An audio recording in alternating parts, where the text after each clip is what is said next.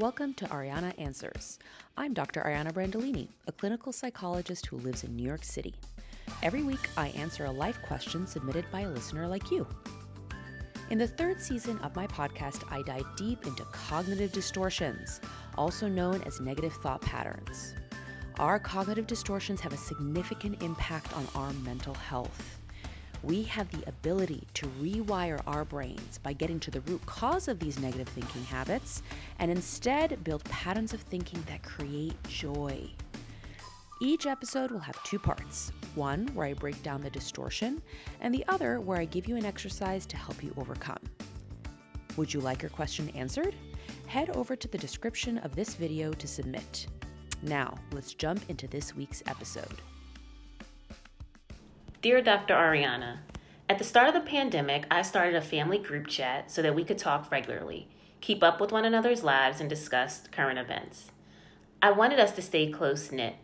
I noticed on multiple occasions, however, that certain family members were making inside jokes which rubbed me the wrong way because it felt exclusionary. And it revealed that conversations were happening concurrently outside of the designated family chat. Recently, during a discussion centered on politics, those same family members piled on me, one after the other, when I said something that they disagreed with. It felt like a concerted effort to embarrass and shame me. I can't prove it, but I'm pretty sure that they have a separate group chat where they talk about me and other family members that they think are uncool behind our backs. This infuriates me because it feels snobbish, cliquish, and in opposition to what family is supposed to be about. Again, I don't know it to be true, but it's hard to ignore their collective condescension. I find myself feeling slighted, and I'm almost tempted to stop engaging with them altogether because of my suspicions. What should I do? In the simplest terms, personalization is the tendency to see yourself as the cause of things you're not responsible for, or assume personal responsibility for events over which you have little or no control. The way it can look can vary from situation to situation, but it always involves negative thinking and often hinges on negative self-talk. Some examples that you might recognize: feeling like you're to blame when someone else doesn't have a good time when they're with you. Feeling like you're being intentionally excluded from a group when you see members interacting without you. Feeling that others are blaming you for something over which you had little or no control. Or assuming that you've been targeted by someone's behavior when it actually has nothing to do with you. When we personalize, we see the world happening not just around us, but to us. And not just to us, but because of us. We internalize the situations that we encounter, whether they are words that others speak, their actions, situational developments, or problems. We take on not just the event itself, but the causality of that event, often believing that we are responsible for how it went down, especially when the event is negative. In many ways, personalization is a form of self-blame. It takes our emotional response to an event and turns it inward so that we become the primary target. The emotional effect of personalization can vary, but it usually involves some common sensations and feelings like burden, stress, anxiety, depression, burnout, and a sense of extreme responsibility coupled, ironically enough, with powerlessness. In other words, personalized thinking often leads to a pretty negative outlook, which contributes to a depressive or anxious mental state. While we all engage in personalizing to some extent, those with depression and anxiety-related disorders are most at risk because they're already engaging in a lot of self-criticism. And they already have a lot of self-focus because that's what anxiety and depression do to us. Depressive feelings look like feeling worthless and a burden to others, so we're looking for false confirmation of those beliefs wherever we can. And anxiety engages us in endless what-ifs of feared events and worst-case scenarios, and many of our worst fears involve rejection and abandonment from others. So we're hypervigilant to someone being mad or upset at us or having done something wrong. Often, this can be coupled with a history of trauma, such as physical or emotional or sexual abuse, childhood loss, and many more. Those of us that experienced harm at the hands of others were often manipulated or blamed into thinking that it was our fault, either because we were explicitly told so or because of guilt and shame. It's also more likely that you had a caregiver who had poor boundaries or held you responsible for their emotions. Look how upset you made me. Or a family member would emotionally dump on us or overshare without considering whether it was appropriate or healthy for us, or if we were equipped to handle it. Do you find this information helpful? Is there a certain topic you'd like us to cover? Leave us a comment and review about what you'd like to hear. Even outside of any predispositions we might have because of our history, why does the human mind personalize? Why would our brains be so susceptible to this cognitive distortion? In short, because we have brains that are both highly evolved and deeply limited. The human brain is really good at finding causality in the world, meaning if I do A, then B happens. If I throw the spear this way, then I will hit the bear. If I avoid that weird-looking plant, then I won't get sick. If I don't say the wrong thing, the head of the tribe won't expel me. This awesome ability allows us to plan for the future and understand the world around us. It also gives us control over a chaotic and often confusing world. Causality reduces randomness and helps us participate and shape events rather than merely react to them. So evolutionarily, it's very adaptive. Because we view ourselves as the center of our world, we begin finding ways of assuming we have a greater role in events than we actually do. This is partly a function of learning how to survive in the world, but it's also a function of our, for lack of a better word, egos. If we have a role to play in events, then we are powerful, we matter, and we get to believe that whatever happens, happens because of us. And this isn't necessarily good or bad, it's just a product of being human. We can't not take things personally because we experience everything personally. We can only experience life as ourselves. So everything that happens, by necessity, happens to us. That's so often why we feel negative events so intensely and so personally. If we could drop that egocentrism and somehow experience the world not as ourselves, but as nobody in particular, the negative events wouldn't feel as painful. Eastern wisdom often teaches about the abandonment of the self and the ego in order to reach a state of peace and enlightenment. As their wisdom goes, no self, no problem. Except we do have a self, and so it is a problem.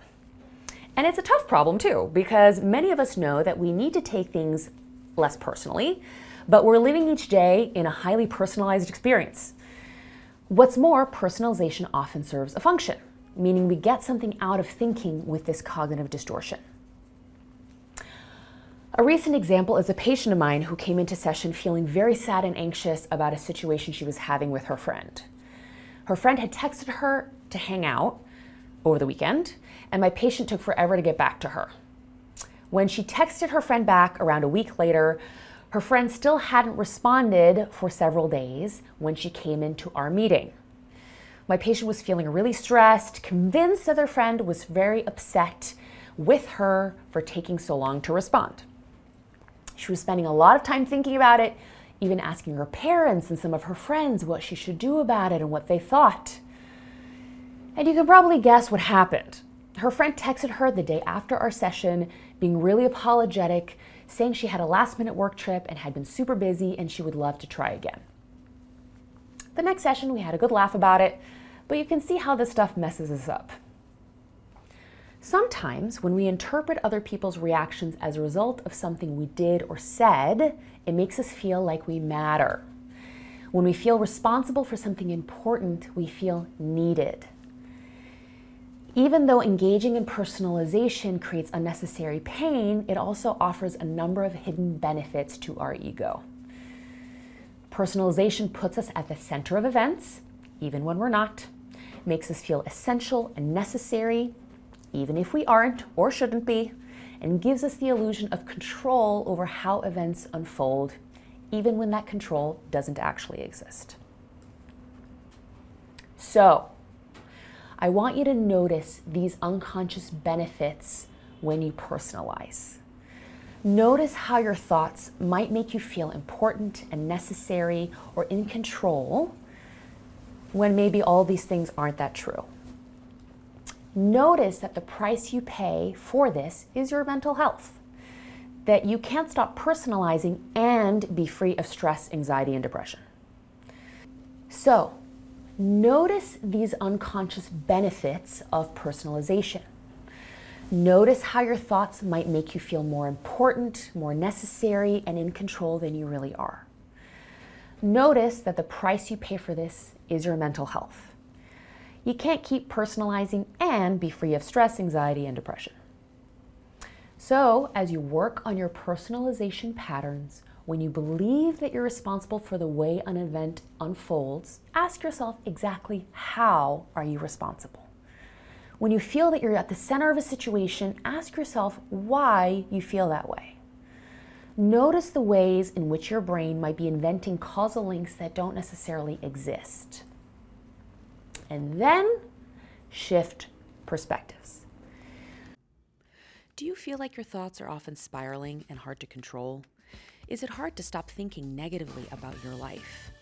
I get it, and I've helped many people like you recognize and overcome negative thought patterns, which allow them to thrive. To help you in this process, I've developed a program called Power Thoughts. This program helps you understand how thoughts physically change your brain and then equips you with the tools to rewire your thinking. To find out more, click the link in my podcast description. We personalize when we're only locked into our own experience.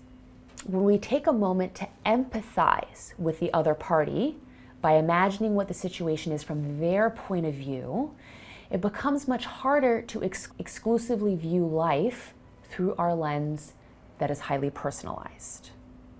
So, the cure for personalization is empathy. When we personalize, it's usually because we're so focused on ourselves that we're not empathizing with the other person's position. That can be your friend not responding to a text, or a coworker not being very friendly at an office party, or a stranger getting mad at us at the grocery store. When we empathize with another person and the possibilities of their experience, we tend not to personalize so much because we're not locked into our narrow, self-oriented point of view. When my patient practiced putting herself in her friend's shoes, she was able to consider her really intense consulting job that would take up a lot of her time and energy. She thought about how her friend was actually very easygoing and understanding in general, so was unlikely to have taken this very personally. My patient was also able to acknowledge that she probably had many other friends and family members, her boyfriend, her dog, who would also be demanding some time and attention. She was able to consider that New York is a very hectic place, people's schedules struggle to align, and so this situation is fairly common. Now, my patient didn't abandon her point of view. She thought about other friends who might potentially be upset by this and resolved to be better at getting back to people in the future. But she was able to shift between her own experience and her friend's potential experience, which allowed her to appreciate all of the variables at play. Variables, of course, that had nothing to do with her. As we transition into a brief meditation exercise, allow your eyes to close. This meditation is a way we can intentionally build empathy towards those who we feel hurt or misunderstood by. Trying to understand someone's actions and feelings is an important step towards letting go of personalizing. So inhale deeply through your nose, then inhale out through your mouth until your lungs are empty. Deep inhales followed by long exhales have a direct effect on the brain and body circuits that induce calm. So once again, inhale deeply through your nose, then exhale until your lungs are empty. One more time, inhale deeply through your nose, then exhale until your lungs are empty. Sense the contact of your body with the surface you're lying down or sitting on. And now direct your attention to your breath for the duration of 3 breaths. Just breathe however feels natural.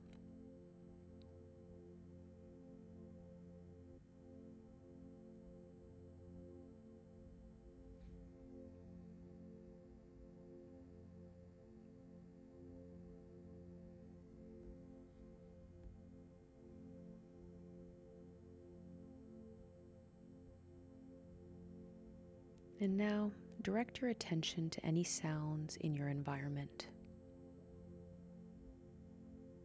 Your brain is powerful. You can directly attend to anything you choose. Focus on the most distant sound that you can hear.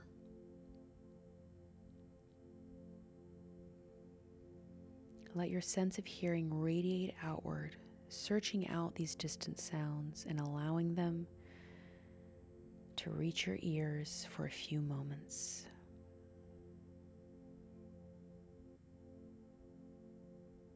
Move your attention from sound to sound.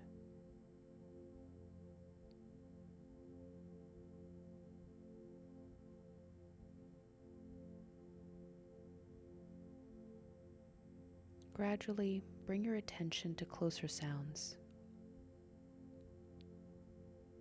to the sounds inside the building you're in.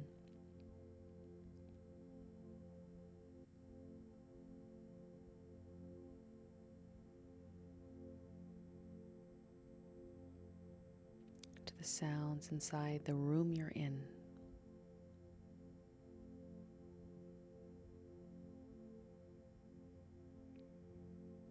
Without opening your eyes, imagine the 4 walls of the room you're in, the ceiling, the floor,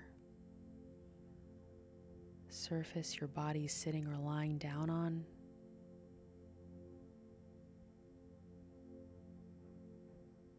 Be aware of the existence of your physical body as it lies or sits.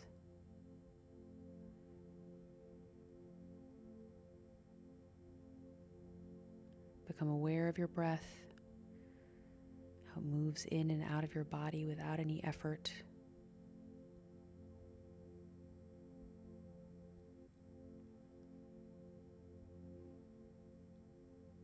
Now do a long inhale, followed by a long exhale through your mouth.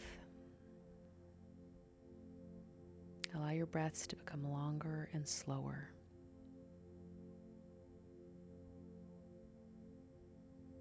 Visualize the air you take in flowing through your entire body. What does it feel like? Does it make you warm? Do you feel filled with renewed strength?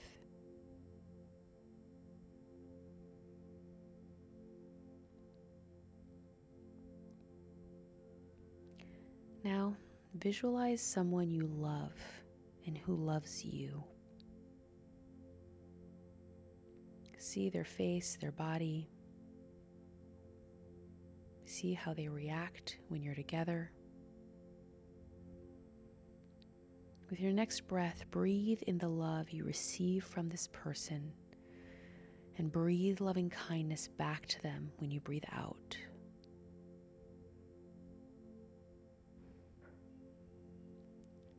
Do it again. And once more.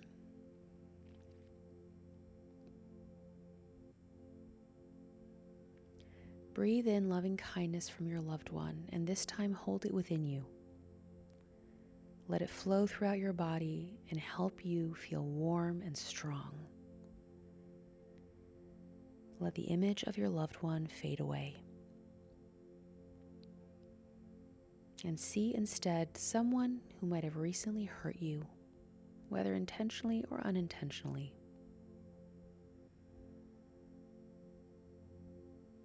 They might have made you feel bad or guilty or left out.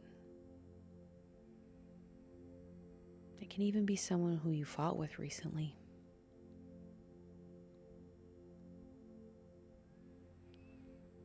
Once you visualize that person, look at them closely. Ask yourself what you have in common with this person. They have a body just like you. They have feelings just like you. They experience joy and love and pain like you. They want to be loved. They want to be understood. Gather from your body the loving kindness you received from your loved one and breathe it out. Let your loving kindness surround this person as you try to understand their actions and their needs.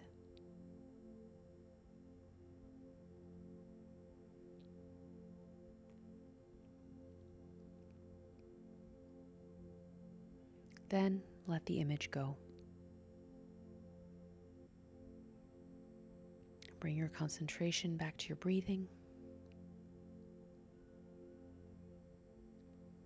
Take a few more deep breaths in through the nose and out through the mouth.